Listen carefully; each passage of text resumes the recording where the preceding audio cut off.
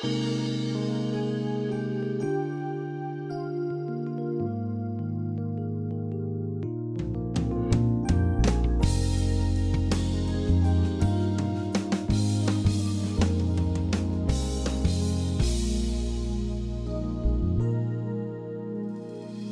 to Peace by Believing with Jon Redmond, Associate Pastor of First Baptist Church in Pasadena, Texas.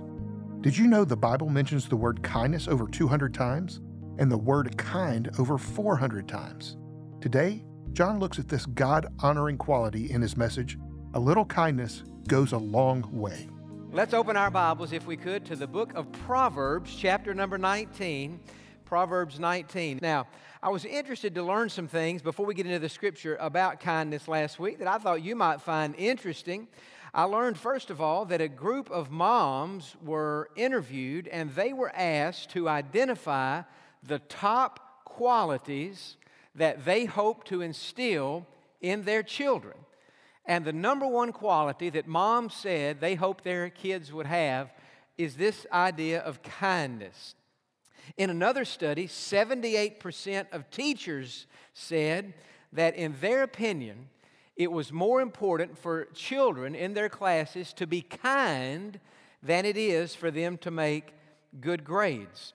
A variety of studies have indicated that kindness increases your energy level, it increases your happiness, and it increases your lifespan. In other words, you live longer if you are a kind person, while at the same time, kindness will decrease things like your level of pain, your level of stress, anxiety, depression, and it can even decrease your blood pressure.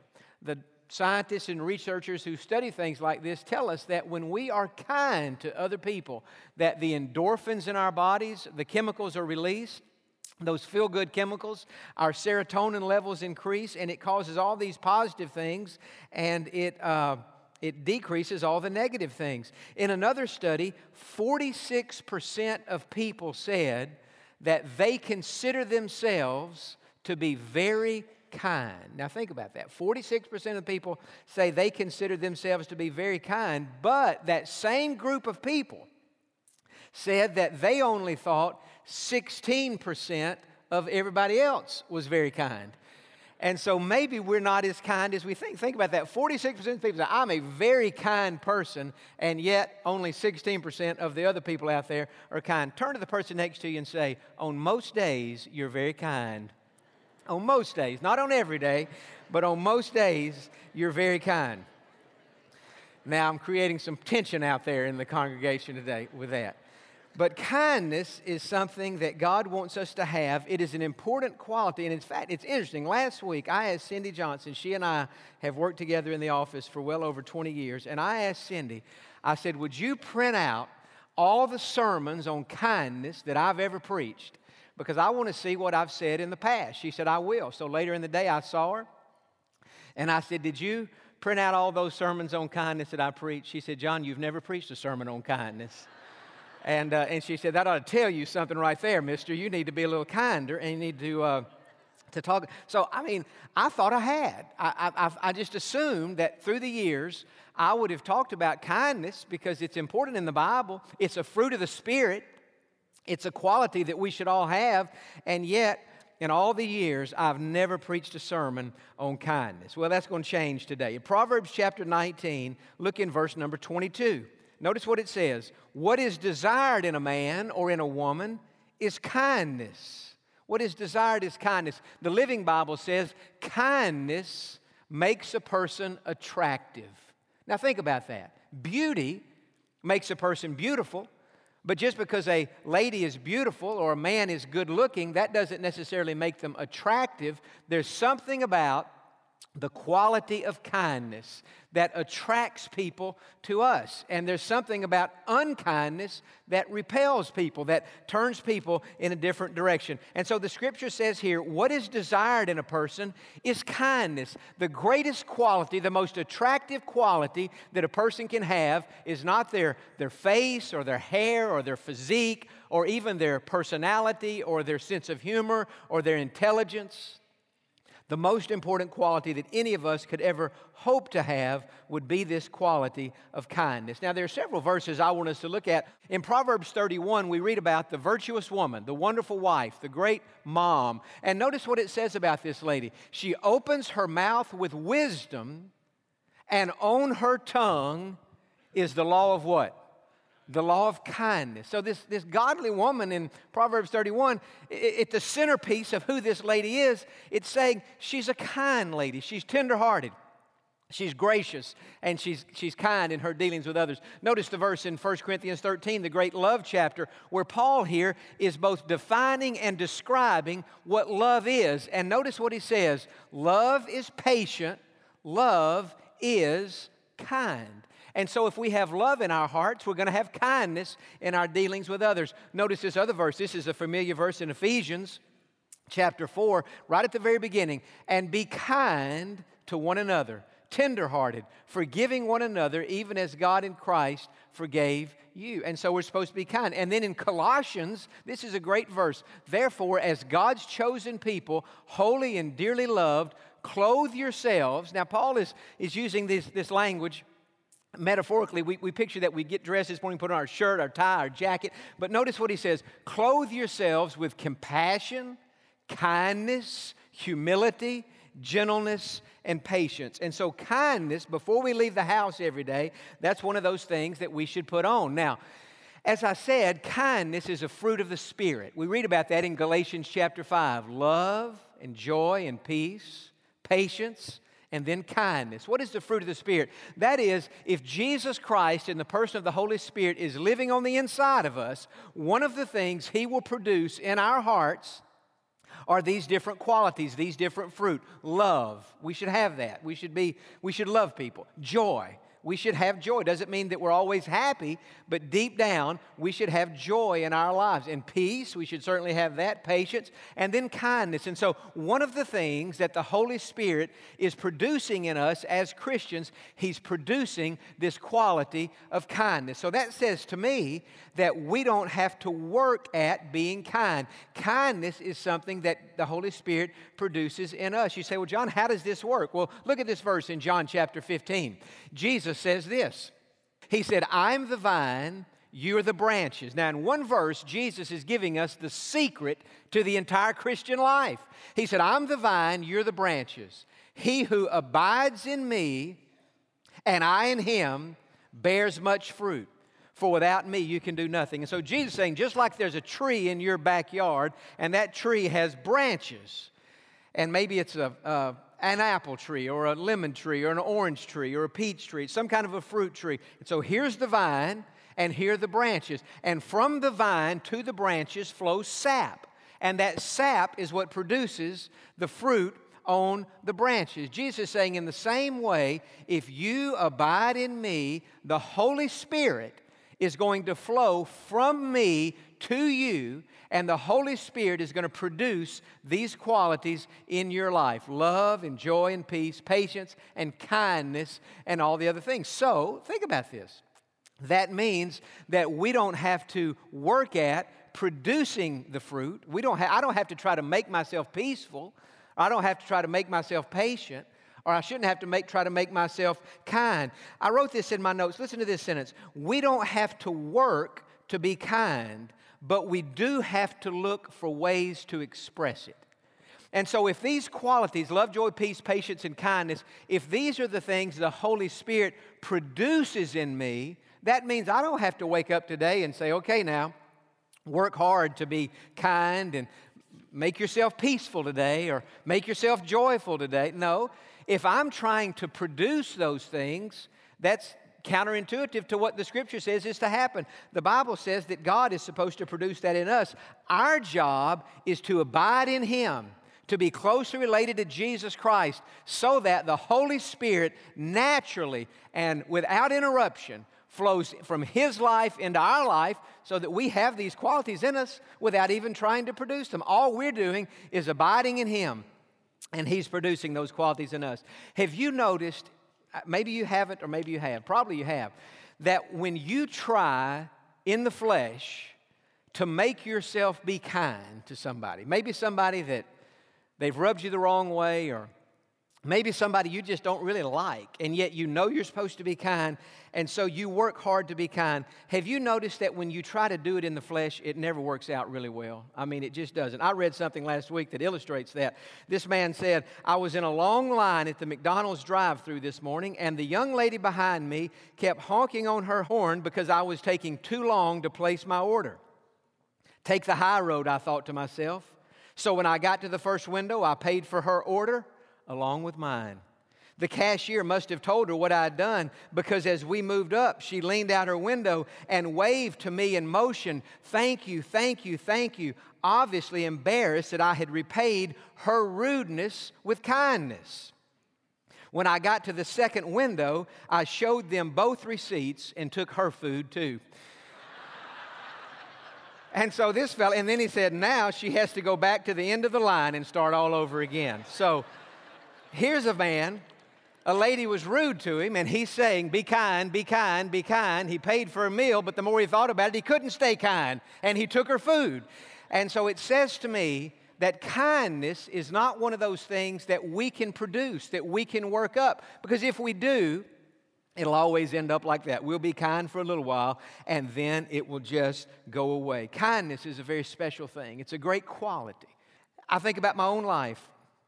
I would say life has seasons, and at different seasons we prioritize different things. But for me, for the last many years, I would say that kindness has been the third most important thing in my life. The most important thing for me is that I would trust Jesus with everything. That is the most important thing for me. The second most important thing in my life is that I try my best not to sin. And I sin too much, but I try not to sin. So that's number two. But as I was thinking this week about my own life, I thought the third most important thing in my life is that I would be a kind person. You know, if I ever feel like I'm unkind to somebody, or if I ever feel like I've been rude to somebody, that bothers me. And I feel like I have to go back and say that I'm sorry. And so I try so hard, even though we're not supposed to have to try, but I value kindness, and I'm sure that you do too. One of the most important things in evangelism, in reaching out to people, is kindness. Notice this verse in Romans chapter 2 and verse 4. Even God, in His dealings with us, look at this. It is God's kindness that is intended to lead you to repentance. Think about to when you were saved. Maybe many years ago, whatever had happened for you, maybe more recently, when you were saved. Why is it that you were saved? You say, well, yeah, God convicted me of my sins. Yes, He did. God helped me to understand that if I would pray and ask Christ to save me, that He would. Well, certainly God did that. But behind that was the kindness and the love of God that broke our hearts, that melted our hearts. And so as we try to reach others, we won't be able to reach them unless we ourselves are kind. And so I'm talking today about the importance of kindness. Now, before we get into what we're going to get into, let me give you a verse just to jot down in your Bible. In Colossians chapter 4 and verse 6, the Bible says, let your speech always be with grace. Now listen to this next phrase. Seasoned with salt. Seasoned with salt. Notice it doesn't say seasoned with sugar or seasoned with syrup. But as we think about being kind, I think if we're not careful, we can assume, well, this must mean that I must be syrupy, or that I must just almost be phony, or that I must be fake. No, that our words, Paul said in Colossians 4, should be seasoned with salt, not with syrup. And so the whole idea of kindness, it's not to be over the top or, I remember years ago there was a pastor, a pretty well-known pastor, and a godly man. And my dad and I would bump into him at a Baptist convention or a Baptist school or somewhere we were. And this man would always come up to us, and he would say to my dad, and he had gotten to know me too, but he was close to my dad. He'd say, oh, Charles, I am so glad to see you. And John, I'm just so glad to see you today. And then he would say, I really mean it. I really mean it. I can't tell you. I'm not kidding. I'm serious. He'd just go on and on and on about how serious he was to be glad to see. And when he would walk off, Dad and I would always kind of kid about that. And we'd say, now, he was serious about that. He really meant that. Well, in his particular case, that was just his personality. He kind of came across as syrupy, but he was just naturally syrupy. He wasn't trying to be syrupy.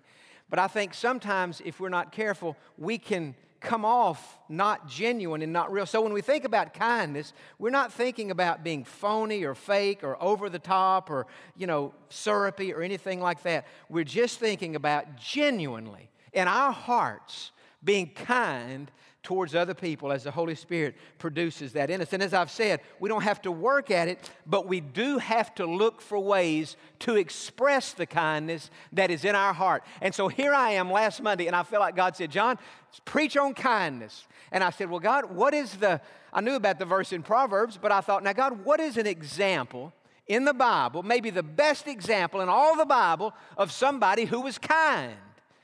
And a passage of Scripture came to my mind. I don't know if it's the best example, but it's a great example of somebody in the Bible showing kindness to somebody else. So turn back several books now to the book of 2 Samuel, chapter number 9. Now, this is a story that you might not be that familiar with. Some of you will be, but some of you don't know this story. It's not necessarily a famous story in the Bible. It's not like David and Goliath or Daniel in the lion's den, nothing like that. It is about David. And it's about a time in his life when he showed kindness to a young man named Mephibosheth. And I want us to look at this today in 2 Samuel chapter number 9. Now, David, he's the king at this time. Saul has died. David is the king. And in chapter 9 and verse number 1, now David said, "Is there anyone who is left of the house of Saul that I may show kindness for Jonathan's sake?" See, David here is looking for somebody to express kindness to. He had love and kindness in his heart, but he wanted to express that kindness. And he said, or the Scripture said, there was a servant of the house of Saul whose name was Ziba. And when Saul had called him to Ziba, the king said to him, "Are you Ziba?" He said, "At your service." Then the king said, "Is there not still someone of the house of Saul to whom I may show the kindness of God?" And Ziba the king said, "There is still a son of Jonathan who is lame in his feet." Now, turn back to chapter number 4 of 2 Samuel. I want to just show you one verse to kind of help us understand this better. This young man, Mephibosheth, is lame in his feet. Well, how did he become lame? 2 Samuel chapter 4, verse 4.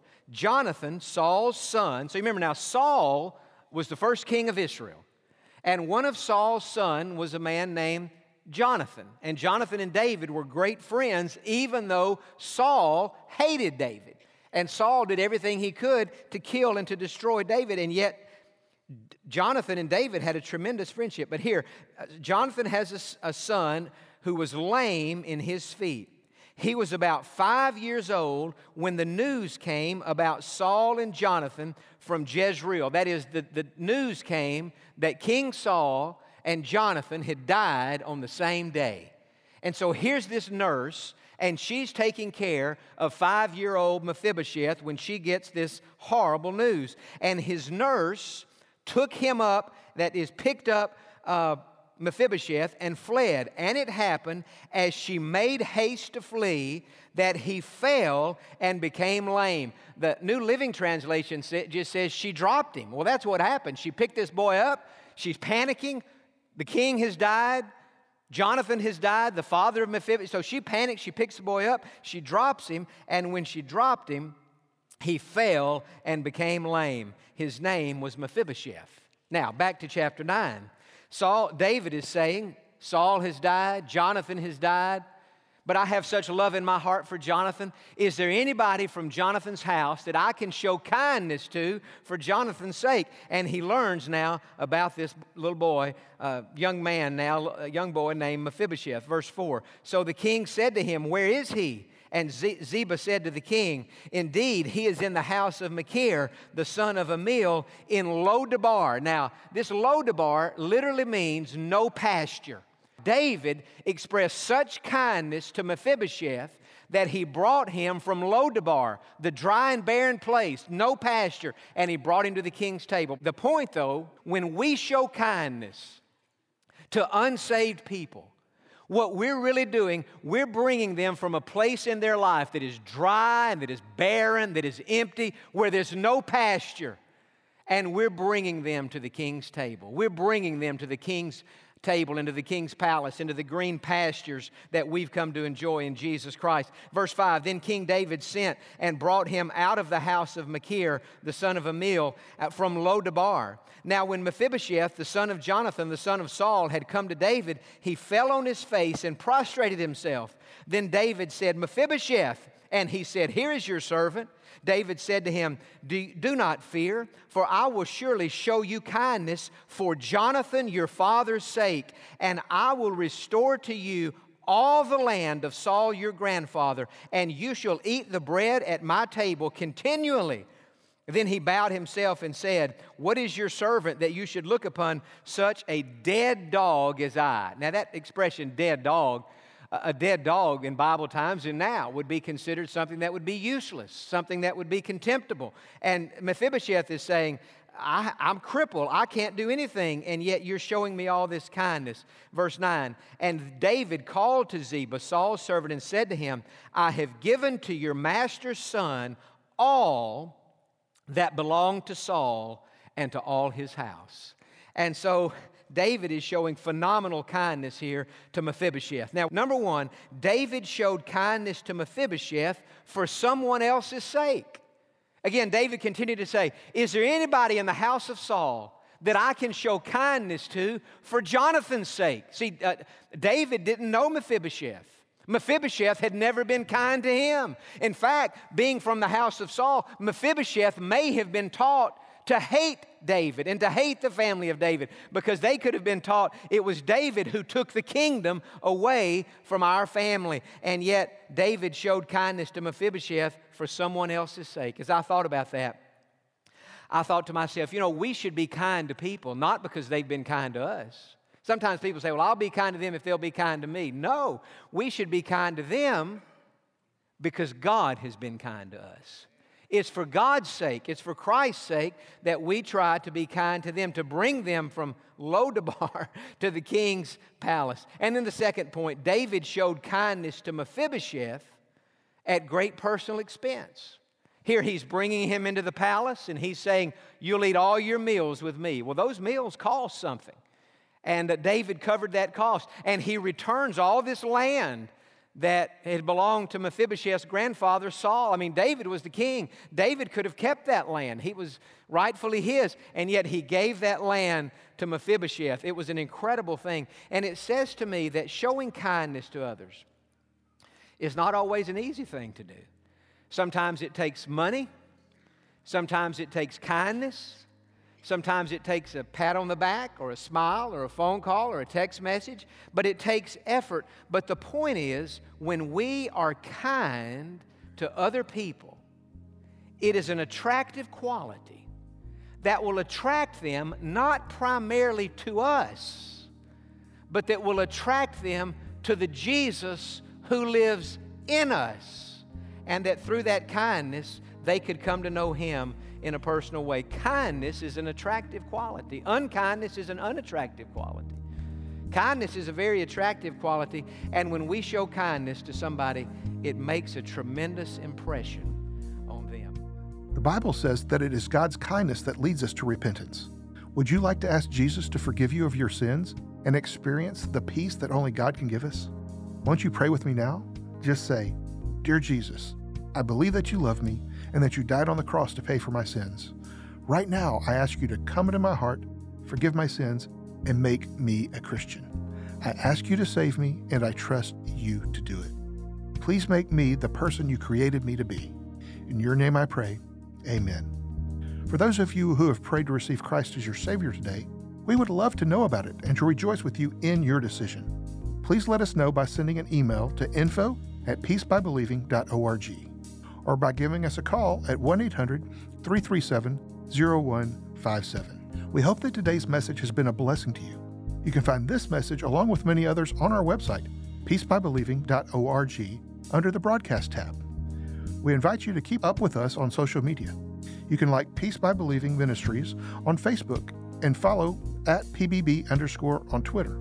And don't forget to share and tell your family and friends about Peace by Believing. Thank you for joining us today, and we look forward to you being with us on the next Peace by Believing with Jon Redmond.